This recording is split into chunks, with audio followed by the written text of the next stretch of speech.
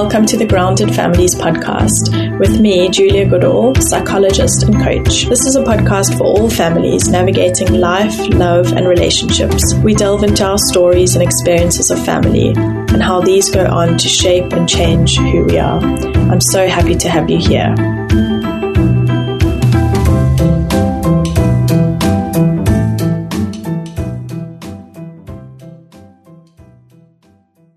Hello and welcome. This week on the podcast, I speak with the lovely Nicola Ray Wickham. She's a creative coach and strategist and the founder of A Life More Inspired. It was such a joy to speak with Nicola, and we dive into all sorts of things around the idea of the single story. So this is an idea put forward by Chimamanda Ngozi Adichie in her TED Talk, which I'll link to in the show notes. And Nicola uses the idea of, or the dangers of a single story in her work and in the way that she works with people. And we look at this in so many different ways in our lives and in our work, and how this idea is so freeing, inviting people to bring their stories to the table and creating their own tables at which to have these conversations. Yes, I absolutely loved this, so I hope you do too. Welcome, Nicola. Thanks so much for being here. Hi, thank you for having me. This is a treat on a Saturday morning. Me too. Kids out of the house, bit of a break. I know that you are a creative coach and strategist, but could you give us a bit more detail about who you are and what you do?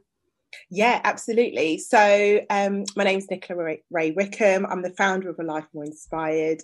And so what I do there is blend my marketing background, as I've got nearly 20 years in corporate marketing space, with coaching to help creatives, big-hearted creatives, to use and amplify their voice so that they can make a wholehearted impact in their work. And my work is really moving into a space of centering creativity within that and centering digital wellness.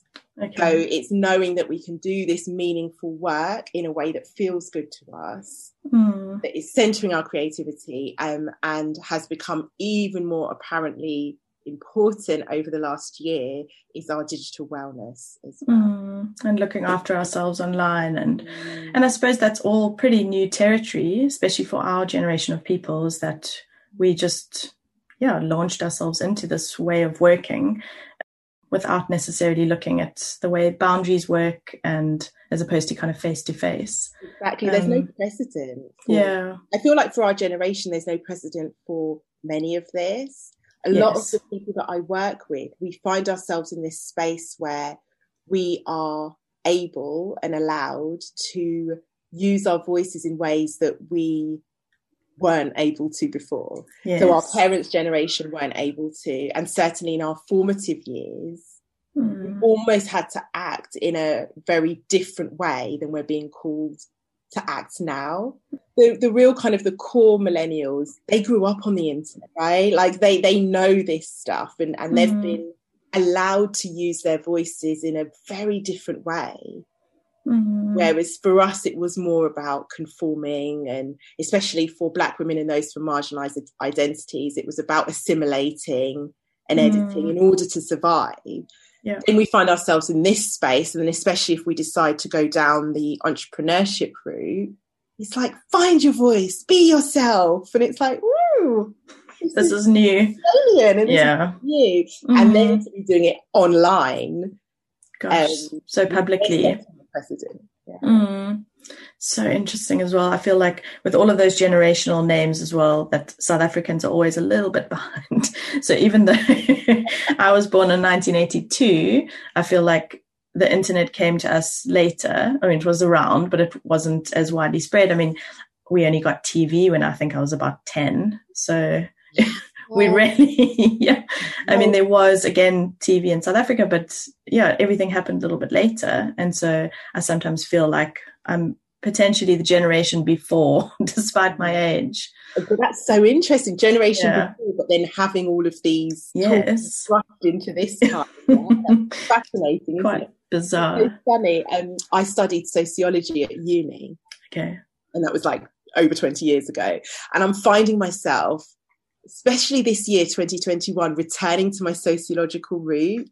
Interesting. And being fascinated by the socio-economic and political impact that has on our identity and the way that we live and work today. So you saying that has just got my sociological spidey senses all up. Yeah. Oh gosh. I remember at university somebody having to teach me how to use Word, and like really when we just didn't do stuff like that at school, it was all handwritten, and so it was really sort of plunging myself in. It's really interesting. Oh yeah. Or like just plugging things in. No awareness of what's happening in the background. Oh wow, that's so lovely. So you studied sociology and then you went into marketing. Yes. Oh, yeah. So can you tell me a bit about that journey? Yeah, so studying sociology was I suppose I had the privilege of choosing what I wanted to do, like what I enjoyed. And sociology was like, it bridged my interests of economics, which I'd studied, English, and just this general obsession with human behaviour. I really wanted to do psychology, but you needed to have biology A-level, and I was very good at the sciences. Okay. So that's why I didn't realize psychology. Yeah, otherwise I would have done psychology. Okay. And so I chose sociology, and everyone at the time was like, "Oh, you're going to be a social worker then?" Yeah. And I was like, "Oh, well, I don't know." But it didn't really call on me. Then I discovered marketing. And the reason I then went into marketing was because it was about consumer behaviour. Okay. And so it was interesting. It was that consumer psychology that attracted me. And the time when I got into marketing, I then started in fashion retail. Okay. And it was pre-internet. So consumer psychology was what dictated all of our work. It was like when somebody walks into the store, do they turn right or left? How can we influence the way that they navigate around the store, their in-store experience? It felt like then marketing was a lot about consumer psychology. In the online world, it has now turned into that, which we can definitely touch on, and the positive and negative sides of that. But I feel like when I got into it, it was almost more of a purist version of what marketing could be. People knew they were being marketed to. Okay. Like that's so interesting. It was just very different. So that's what kind of led me. Okay, into that. Gosh, I think in terms of interest, you probably did the right thing, because psychology undergrad is possibly the most boring thing I've ever studied. It was so disappointing, because I went in thinking this is, maybe a route I'd go down. My parents were very open, and they said, please don't decide what you're going to do before you get to university, because you just don't know. You're a child. And so I did English and philosophy and psychology. And English and philosophy I loved, and psychology was just so dry, and it was so disappointing. And really until I got to kind of honours and master's level did it start to feel interesting. So don't feel too disappointed about your choices. Even now I look back and I'm like, imagine if you chose a psychology, Nicola, I still believe I'd be where I am. Yeah, interesting. I would have a very different slant to it. But yeah, that's really interesting to hear that, because I did touch on philosophy as well when I was at uni my first year, and I almost was like, maybe I'll change to philosophy, and then I did a term of it and I was like, no. My head go round. Yeah, I was a bit like that as well. This is fun. This feels like play, but I'm definitely I don't know what to do next with this. Exactly. So, oh no. Okay. Oh, that's so fascinating that you've come in from that route, and that sort of experience also informs how you work with people, because there's so much consumer behavior that, I mean, you're really lucky to be able to have that lens, I think. Yeah. You know what? It's funny. I think it's only in the last few months, like I'll admit, that I've really felt this call to return to it. Okay. And I can see how it's underpinned all my work, and I'm excited to dive into it more consciously. The psychology of it. And also I've always felt that it was important, people's lived experiences. Yeah. In the context, in the socio-economic context is so important. So that's always been there. And now I'm like, oh, that's why you've always been so passionate about that. It's so interesting. And there's something about the zooming out that happens as you get older, and that you can see generations go by. And I mean, it just makes more sense. I remember like learning about socioeconomic, you know what I mean, circumstances at university, and you feel so kind of on the ground when you're that young. It's really difficult to see, I don't know, maybe it was easy for you, but like generations away and how these things change. Yeah, I think it's just because you haven't seen it. Yes, exactly. You don't have a chance to live it, right? It's all a theory of books. And then you're looking historically, and maybe you can look at your family and those around you and be like, oh, that's that and that's that. But you're still not, you don't have that lens to be able to zoom out and be like, right, now I see it in action. Now I see it play out in what's going on in the world, what's going on in my family, in my friend circle, what I see online. So it's that perspective of life that when you're at uni and when you're young and people are like, oh, you've not lived yet. And you're like, really? I'm living. Living my best life. Exactly. And then as years go on, you're like, oh, I see what you mean. Yeah. We were babies. Absolutely. Oh, it's so fascinating. How do you think it informs also your family stories, or your understanding of your family stories and your kind of generational stories? I think it's, and this is a learning that continues, but it gives that theory to what I know to be true. Okay. So what I have seen, it gives that perspective of, oh, that's what that is, or maybe that's what was playing into that, and that's why. Okay. So I think it's given that lens of being able to put the theory to what I know to be true, and in some ways some validation on it as well. Of your lived experience. Of lived experience, yeah. Or it's not just me, or oh, that's actually a thing. Yes. And then it's also made, like, what comes up for me is this very new language that we have around anti-racism. Yeah.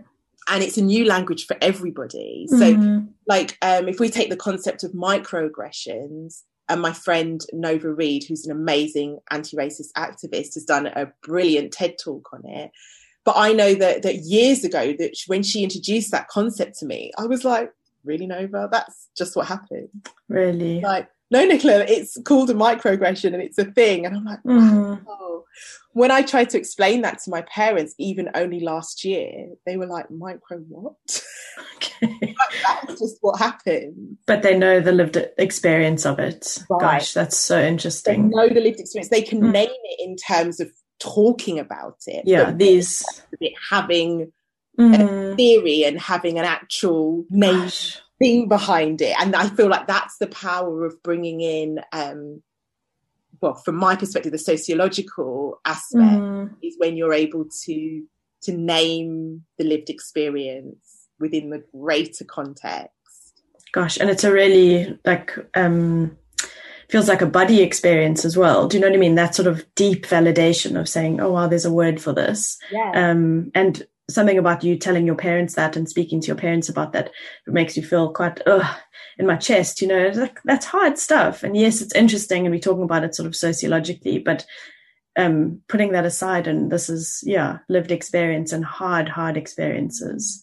I've noticed also my own kind of learning in England, because I grew up in South Africa, which of course is no stranger to racism and that sort of history, and then coming here and navigating different racism, if that makes any sense, is that racism here looks very different to how it looks in South Africa, and also feeling like that's very new to me, and like the nuance of things and reading, what's happening in a room, where in South Africa I felt really keyed into that, and the kind of lay of the land. Does this make any sense? Yeah. And here I feel like almost like a toddler, like learning again, and what the nuances underneath these conversations it seems like we're all speaking English, and it feels like it should be similar, but it's very, very different. And that's, there's been lots of learning, again, ongoing for me around that. Yeah. You know what? I feel like everyone feels like a toddler to a certain extent. And I completely see the difference between what racism has and does look like in South Africa compared to here. It's very interesting. And I find conversations around it very different as well, and that there is a way in South Africa in which people speak about race, which is much more sort of in the room. And here there feels like a lot of anxiety around saying the wrong thing or mentioning something, whereas, I don't know, I felt a lot more comfortable having conversations in South Africa about race. If that, again, I feel like toddlerish, my expression of this, but that there's an openness to race and racism in South Africa that I haven't experienced here. I think because of the obvious historical, do you know what I mean, experiences for people, and that we haven't been able to ignore that in the way that people have here. That's it, Julia. I think that is really where you describe it as in the room and not. It's just a beautiful analogy. But I think that Britain has a complex racist history that isn't as apparent. And therefore having conversations about it still feel a bit like, because it's not as overt as it has been in South Africa and in other places. And the history isn't as obvious and has been written out in a lot of places. And there's a lot of platitude around it. That it is, completely different. And also interesting to me is that because, of course, South Africa was a colony, an English colony, and so in some ways is a parent to our racism. Do you know what I mean? And it's, for me, that's fascinating to see how it's been embodied in South Africa in a particular way. But this came from here, you know? And so it's this, in many ways, the same texture, but just invisible in lots of ways. Yeah. So, and I think that's the key thing. It came from here, but that isn't known by lots of people. So it's really funny. I was reading an article in The Guardian a couple of weeks ago, and it was around some benign bronzes from Nigeria. Okay. And the way that this article was written, the language that was used was suggesting that the bronzes had been acquired from Nigeria. Oh, gosh. And it was all about they've kind of come back into the art world now, and some people have been debating whether to give them back or whether to keep them. But the language that was used to describe how they got here, it wasn't that they were savagely taken, it wasn't that they ravaged Nigeria of them. It was that they almost went on a trip and acquired them. Right? And this is a Guardian article that was written in 2021, and that is just an example of where the history, the depth of it, the complexity of it, Britain's involvement in it has just been sanitized. Yes. So much, the point. So when we have discussions, it's from a very different place. Because that's not known, whereas in South Africa we know. Right? We know as well. Gosh. I mean, even the way history is taught in South Africa, so English history is taught, and even that is sanitized. I love the way you say that, is that there is, like, we would have still absorbed all of that kind of pomp and ceremony around war, which for me feels just such a disconnect between what would have happened. And so I grew up in the kind of east coast of South Africa, in a tiny town. It's an isiZulu area, and so there's like a fort in Eshowe where I grew up, which would have been an English fort, and then surrounding areas which are like a real sort of isiZulu stronghold, and there would have been kings, you know, like Zulu kings there, and a lot of that in the local area would have been the site for the Anglo-Boer War. And so it's so interesting to me to have had received this English knowledge and this English version, but living on the ground and seeing something very different. And it's just always, I've never been able to kind of clear it in my mind. It's always very jarring. So, could we talk a little bit about your, I love how you speak about the single story. And I'll link to the TED talk around that. So fascinating for people to watch. But I think that fits in so nicely to this, is that it's all these single stories. But I'll let you say a bit more. You speak about this beautifully. So the original kind of source where I got this idea of the single story is from Chimamandu's amazing TED talk, which is called The Danger of a Single Story. And in it, she talks about her experience growing up in, I believe it was Nigeria. Forgive me if I've got that wrong. Yeah, but I think she is. Yeah. Yeah, she's Nigerian. And the single story that was coming out of there that she realised, especially when she went to university in America, and she realised that there was this one image, this one story that was being told about Africa as the whole continent. Yes. Yeah. That you could never ever tell one story about Africa as a continent with it's so rich in there's so many countries and cultures within that. And so she talked about how wherever we go, there will be this single story, and the danger of it, because it's just presenting one idea and one narrative.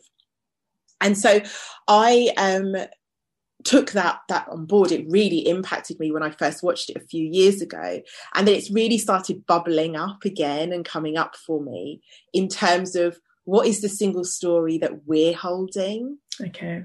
What is the single story that is being purported in our lives currently? So I started off talking about like, what is this concept of a single story, and that it will be there. And then also inviting people to look at the single story in their industry, their world. And that will be around the prevailing narrative that it normally supports the status quo and the dominant culture. And then when we get into more practical, it's the things that we take as a given. Okay. Don't question them.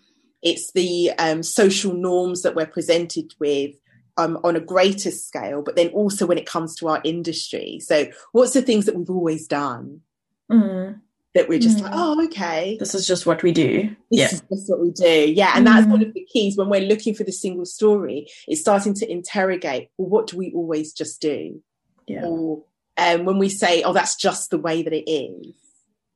It's those kind of things that can give us that insight into the single story and then give us the opportunity to question it. Okay. Because I really believe that some of the change that is needed is there when we start to address, like, what is this single narrative that's being put out there? Who is it serving? Yes. First of all. Yeah. And it always, and I say this from a very qualitative place, but it probably always serves the status quo. So it serves a very patriarchal, racist and capitalist narrative when we kind of chunk it all the way up. But really, like, starting to interrogate, who is it serving and what is it saying? And I'm all about stories, right? Me so too. I'm all about encouraging people to tell their stories and add their contribution to the table. In most cases, be able to create their own tables. And so when we're able to look at the single story, it's like, well, actually, if you were to contribute your story, we're no longer letting the single story dominate. And also the fact that there are people out there that want to hear a different story. They want to have their story reflected back to them. Yes. And so that's kind of where we get to, is a place of encouraging people to make their contribution in their story, which for the people that I'm here for women or those that identify as women, from those from marginalised identities, often they're not the single story. Yes. So by very proxy of us contributing is starting to change things. And that changes the collective. I love that move between the individual and the collective, and how that is, it's additive, and that the silence around people's stories leaves everyone poorer, you know? Yeah. I love how you speak about that and encouraging people, in different, and I know the context is a lot about work, but also, like you say, sociopolitically. And it's such an exciting concept for people to hold on to. It's like a useful yardstick to look at, and, in any given situation. And I really love how you speak about that. Thank you. How do you, and when you're incorporating that in work, I'm sure there's so much kind of powerful story that comes out about that when you're offering people a platform to speak and a platform to say, like, let's hear your story. How does this come out? And how does that play out in your work? Must be really kind of generative work. It plays out in various ways. So for it, at the off start, it's kind of that notion that there is a single story here. Yep. So, and because sometimes it can be so embedded and almost become unconscious, it's recognizing that we don't have to abide by that. And also that interesting dynamic that happens when your voice hasn't been heard as much as a single story, or has been diminished because of a single story. It's even recognizing that interaction has happened. Okay. So it's like, oh, right, okay, maybe that's why I felt like I couldn't use my voice. Because you don't see people like me talking or hearing stories like me. So there's that kind of element of recognizing the single story and how it plays out. And then when we get to kind of more actually using one's voice and amplifying it, it's taking off this persona of almost being the disruptor. Okay. But not we hear the language of disrupt a lot in business, in terms of like Silicon Valley and these brands they're disruptor brands. So Uber, for instance, walked into the transport industry and disrupted it. So it's a word that kind of, you mean? It's used a lot. But I say that we use the notion of it, but without the Silicon Valley swagger. Okay, I like that. We can leave that to the side if we choose to, which most of us do. And it's the notion of actually we're going to kind of shake stuff up in this industry. Because ultimately, when we're offering our story that's an alternative, it ruffles feathers. And it is kind of like, making people think differently, have different options to choose from. So that's kind of really, when I think about it, is part of the work that I'm doing in helping big-hearted creatives to use their voice, is that they're shaking stuff up, disrupting, but they're disrupting from a place of responsibility. Okay. So it's not disrupting for the sake of it. Sure. Yeah. And then there's an element of safety around it as well. So it's not going in and disrupting and not thinking about what's going to keep you psychologically safe. Yes. What you need to feel okay in that scenario. And then it's also disrupting knowing that you have influence, which ties into the responsibility piece. Like if you decide to use your voice, people are going to be listening. So let's just take that responsibly. Yes. And what are we saying, and what's coming out of that? Gosh, but it feels like a lot of holding work as well that you're doing for people. It's really quite deep psychological work that you do in those moments, because there's healing in those stories. And that sort of generative joy as well, like stepping into something and going, oh my gosh, this is dizzying and exciting, but also healing. Definitely. And I make a real distinction, like I'm a coach, I'm not a qualified psychologist or anything like that. So I'm very much about taking people when they're ready for this. Okay. And I've certainly had people who, when we've got on a call and I've spoken to them and I feel like they're not ready. And so I've suggested that another healing modality or therapy might be best placed to be able to work on that. Okay. Stuff. Before they come to you. Because in coaching, we're very much looking forward. So within the context of lived experience and taking what has gone, but we're looking, the direction is forward with it. So I know what has definitely supported me is to be in therapy and seeing a therapist and to have be in coaching as well. It works. But I'm very although this can be healing, and it's healing for so many of us to get to use our voices, and to be seen and heard and be like, oh yeah, that is healing. But I'm very conscious that I'm not a psychologist.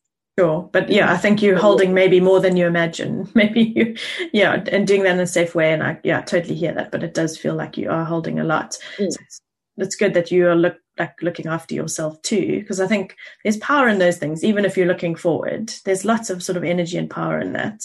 I feel like you may be doing more work than you imagine. It's a lot. Oh, I love that. How does that all translate into your family life and your kids? You've got 2 children, right? 2 children, yes. So I've got 2 girls. And how does it translate? Goodness. Well, it translates in that I feel like I'm able to model what I wish existed. When you were little. And not in a, like, I had, my parents were amazing and lovely, and there is an element of wanting this. Yeah. And I also understand that this wasn't available then. Yes. In the 80s. Yeah. So we're coming from a different place. But I think that probably impacts my parents. Sifting through, sure, in so many ways again. And what about in terms of relationships? How has this kind of move out of a single story, how has that impacted your relationship? Like, do you... imagine with my husband? Yes, sorry. Yeah. How has it? I think I would love to sit here and say that it is impacted in the sense that the single story of like the nuclear family, we're able to question. I would love to sit here and say that. But the last year of the pandemic has really made me kind of question that. I think myself and along with a lot of women, especially whether they are working in like a corporate setting or they're stay-at-home mums or they've got their own businesses, we have seen a real we've seen the disparity, right? Yeah, and what happens in nuclear families, right. What and the gender holding around that. There were moments when I felt like a 1950s housewife. Yeah. And I am no 1950s housewife. Yes. I'm not. Oh no, I hear you. Yeah. But I felt, and I'm going to use the word reduced, which I know is loaded, but I felt, that's how I felt. And yeah, and so I'm along with lots of people that's just still a little bit shell shocked about like, wow, I did not think not in our relationship. Yeah, exactly. Yeah. Pre-pandemic, there was lots of stuff that was probably being masked by the way that life was being able to be set up. Yeah, with childcare and just ways of working. It didn't. Wasn't as clear that that's what was happening. Exactly. Gosh, I relate to that so much. That in the first lockdown, I really, really struggled. And that's when that kind of single story, I guess, came out for us, is that I did all the homeschooling and Tim worked and he had space to work. And I moved all of my work into the evenings and in between, and I didn't ask for help. And it was also on me that I didn't say, this is actually not possible. And I totally burnt out and I was depressed. And then only in this third lockdown did we start to kind of really navigate stuff. And for me to be able to say, I cannot do lockdown one again. I will not survive. Yeah. And him very happily kind of stepping in and doing so much more. And I think, oh my goodness, how have I played into this dynamic as well around just accepting, oh, this is my role and I'll take all this stuff on, you know? So that's been really, really good for our relationship, but also, like you say, really unnerving around, I didn't know that was functioning in our relationship. Yeah. What you said there is so resonant for me. That is exactly how it went. And I actually started in therapy after the first lockdown. So it's something that I always knew that I wanted to do. And then suddenly it was like, okay, now I feel like I need it. Yes. Because the first lockdown, I went into my stress default response, which is to do. Yeah, same. So like you, I moved all my work to the evening. I created new offerings. Like business-wise was thriving. I was doing the most and got to the end of it when my eldest went back to school and I was able to stop and I was like, whoa, that's a lot and I can't do that again. Yeah. And even now I feel like we'll process that. It's an ongoing process and that's probably why we all feel so tired in amongst everything else that's gone on. But there's all these little streams of things that we're looking at potentially for the first time and saying, oh my goodness, this is so much more ingrained than we ever imagined. Absolutely. And even just like when you said about asking for help, it's like, oh yeah. Lockdown 1, it kind of didn't even come into my head to. Yeah, it's not one of the options. Yeah. Yeah. Exactly. I was horrified at the way that I coped or didn't cope. And that kind of toxic coping of just squishing everything in and getting everything done, and that weird adrenaline that you just live on, that actually just destroys your body as well. Basically, yeah. And it's so funny where you say toxic coping, because it is so toxic because it felt good at the time. Yes. It felt like it's applauded. Yes. It was that layer of like, I'm handling this, like the money's still coming in. In fact, more money was coming in because I was doing so much. The kids were happy. Everyone seemed to be happy. Like I was like wow, this is, oh yeah. So that's what makes it even more toxic. It felt good in a way at the time, even though it didn't feel good. There was a level where it felt good. It was a level where everything seemingly was so fine in a world situation that wasn't. Yeah. That juxtaposition as well, to realizing like I'm so exhausted. Like our adrenal system's just totally fried. Exactly. Oh gosh, yeah. I actually ended up seeing a doctor in South Africa because I'd gone to the doctor here and said, there's something wrong with me. I don't know, there's something wrong with me. Can you check my bloods? And they said, no, everything's fine. And eventually saw someone on Zoom that I'd trained with. We have to do community service. And so when I'd done mine, she was doing her medical one. And then she was the first person to say to me, Julia, this is really bad how you're living, kind of working all evening and your cortisol levels through the roof and your body is literally shutting down. And how I, as a psychologist, which is like a heap shame on myself because of that, and how I just didn't look at it like that. I mean, I was saying similar things to clients and that disconnect between knowing something kind of academically and knowing something in yourself is just so, that split. Absolutely. And the thing is, even if we weren't in a pandemic, there's still so much layers, aren't there, where we're not connected to our bodies, we're not listening. Yes. We're also not taught to. We're taught the opposite. Exactly. So, yeah. So that's no, you go. I think the single story was about the overarching almost message and ethos within the household that became apparent to me. But also many of the single stories that I might have been holding about myself, the expectations that I had on me as a mother to do it all, to handle it. There's many layers. Gosh, so many layers. That's also the tiring part. Just lie down on the floor for a bit. I'm so tired. All the layers. Just need less layers. Oh, yeah. It's a lot. I think in many ways we'll be processing this for a generation of people because it feels like this is opening some sort of Pandora's box that's happened over the last few years or year and a half. And now we have to do something with all the stuff we're looking at. And that's going to take, some time. I think I'm really in a place now of being able to be like, actually, there are so many lessons from it. There's so many ways that it has changed me that if it hadn't have happened, I wouldn't be here. Yes. So feeling more connected to my body, challenging some beliefs around working hard, which are so ingrained, especially as a Black British woman. Like there's so many immigrant background. So it has caused me to question actually working less and still being okay. Like there's so many, which I'm grateful for because it needed something like this for me to do that. Gosh, yeah. Hopefully.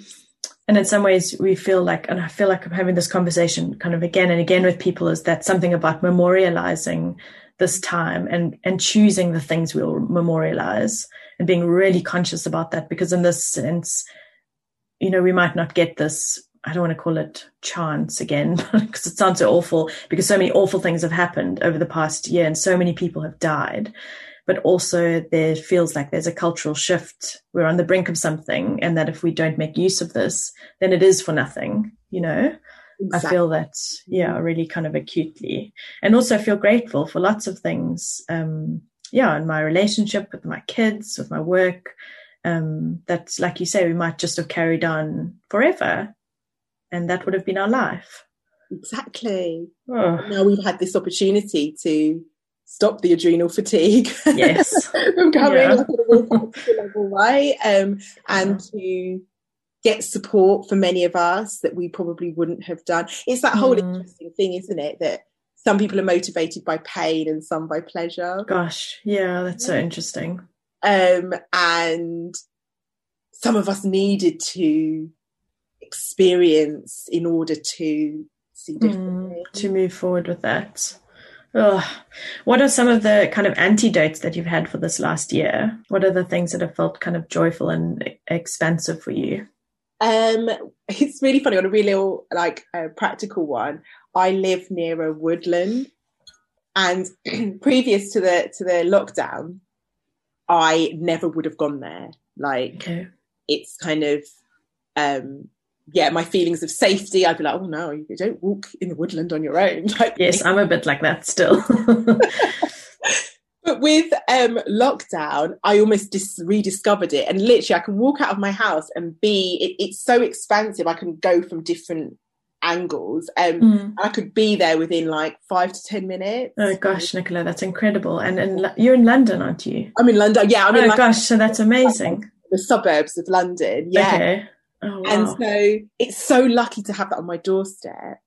And I'd never really ventured there since I was kind of a small child, because I live in the area that I was born. Oh gosh, okay.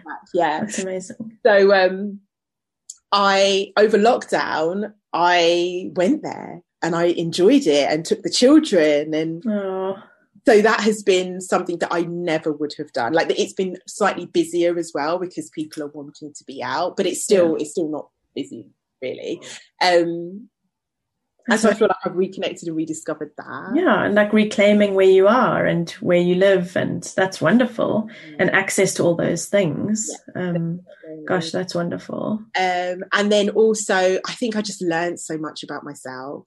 Learned so much about myself, and now will reclaim my time.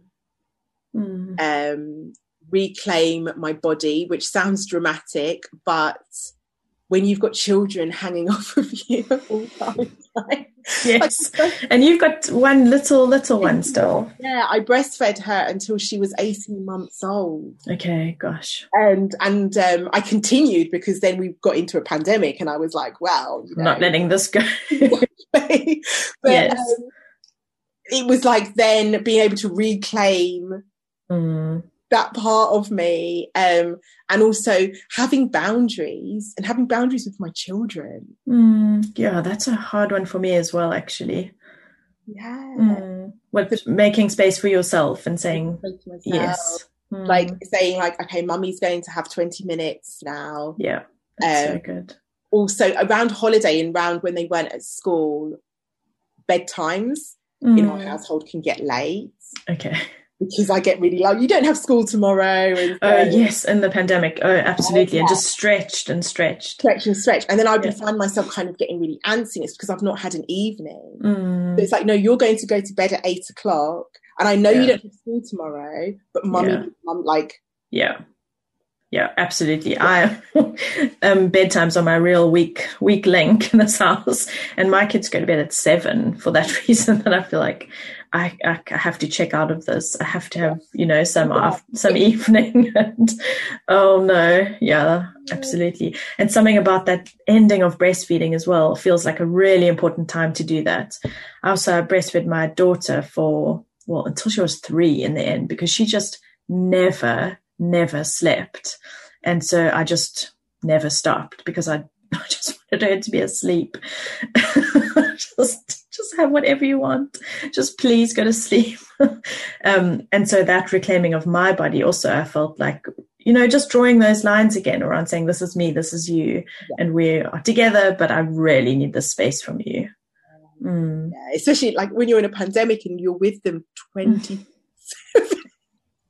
Oh my gosh. There were times where they weren't sleeping very well and they'd become really clingy. And I don't know how my husband wangled this, but he ended up in their room. Yes. On his own.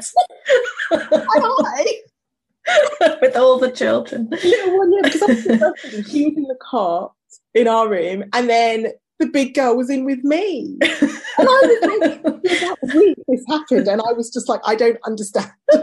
I've really drawn the short straw again here. Oh no. But I was like, for a week, I was with them literally, then it was 24/7. Yeah. And I was like, yeah. And really the lesson from it was the lack of boundaries for me. Me too. How that even had happened. Yeah. So yeah, learning about kind of reclaiming my body, my time, boundaries with my children, loving boundaries. Yes. That I think I'm modelling to them. And so even my daughter who's 7 will be like, okay, I need some me time. Oh, I love that. She's like, right, I'm going to go with my PS or my book or my iPad or my journal. I just need some me time away from my little sister and all of you. Oh, no. I love that. Please write that down somewhere so you remember. I love that so much. And also because there's a fair age gap between them. So yeah, it must be hard having a tiny little sister following you around and, you know. Yeah, I think so. I never thought with having an age gap, I kind of had concerns that they wouldn't bond or be as close. And they really are. I've been surprised. There's like 5-6 years between them. Okay. And I've been surprised about how close they are. But also I do understand that you're 7 years old and you've now got this 2-year-old. Need a break. Yes. Yeah. But I think that age gap as you get older means less and less.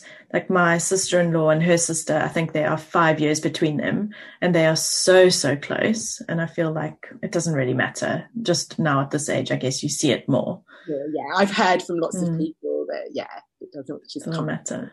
Yeah.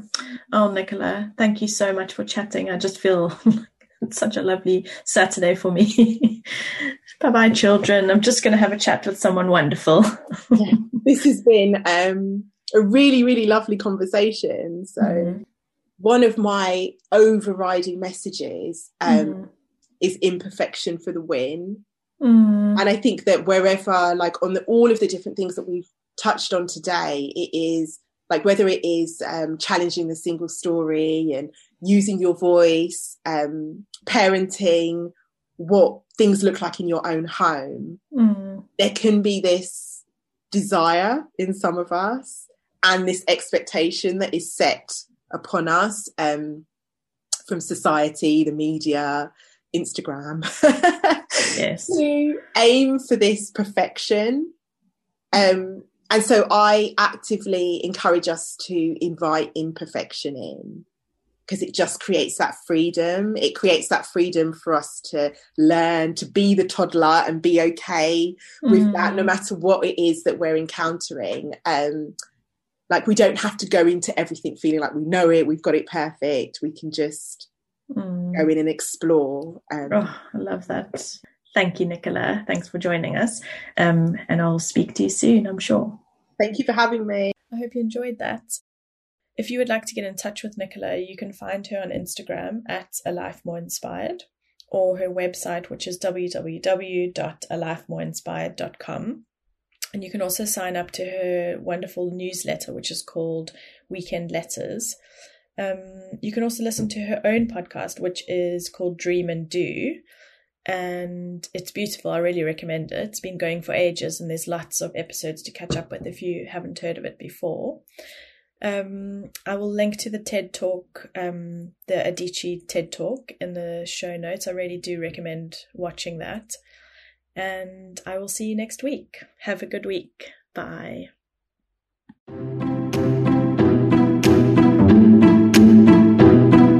thank you so much for being here today. If you'd like to get in touch, I'm on Instagram at grounded_families. You can send me a DM or a voice note in my DMs or an email. I'd so love to hear from you. Please do like, share, and subscribe this podcast. It really, really helps to get the podcast out in front of more listeners. And I'll see you again next week. Take care.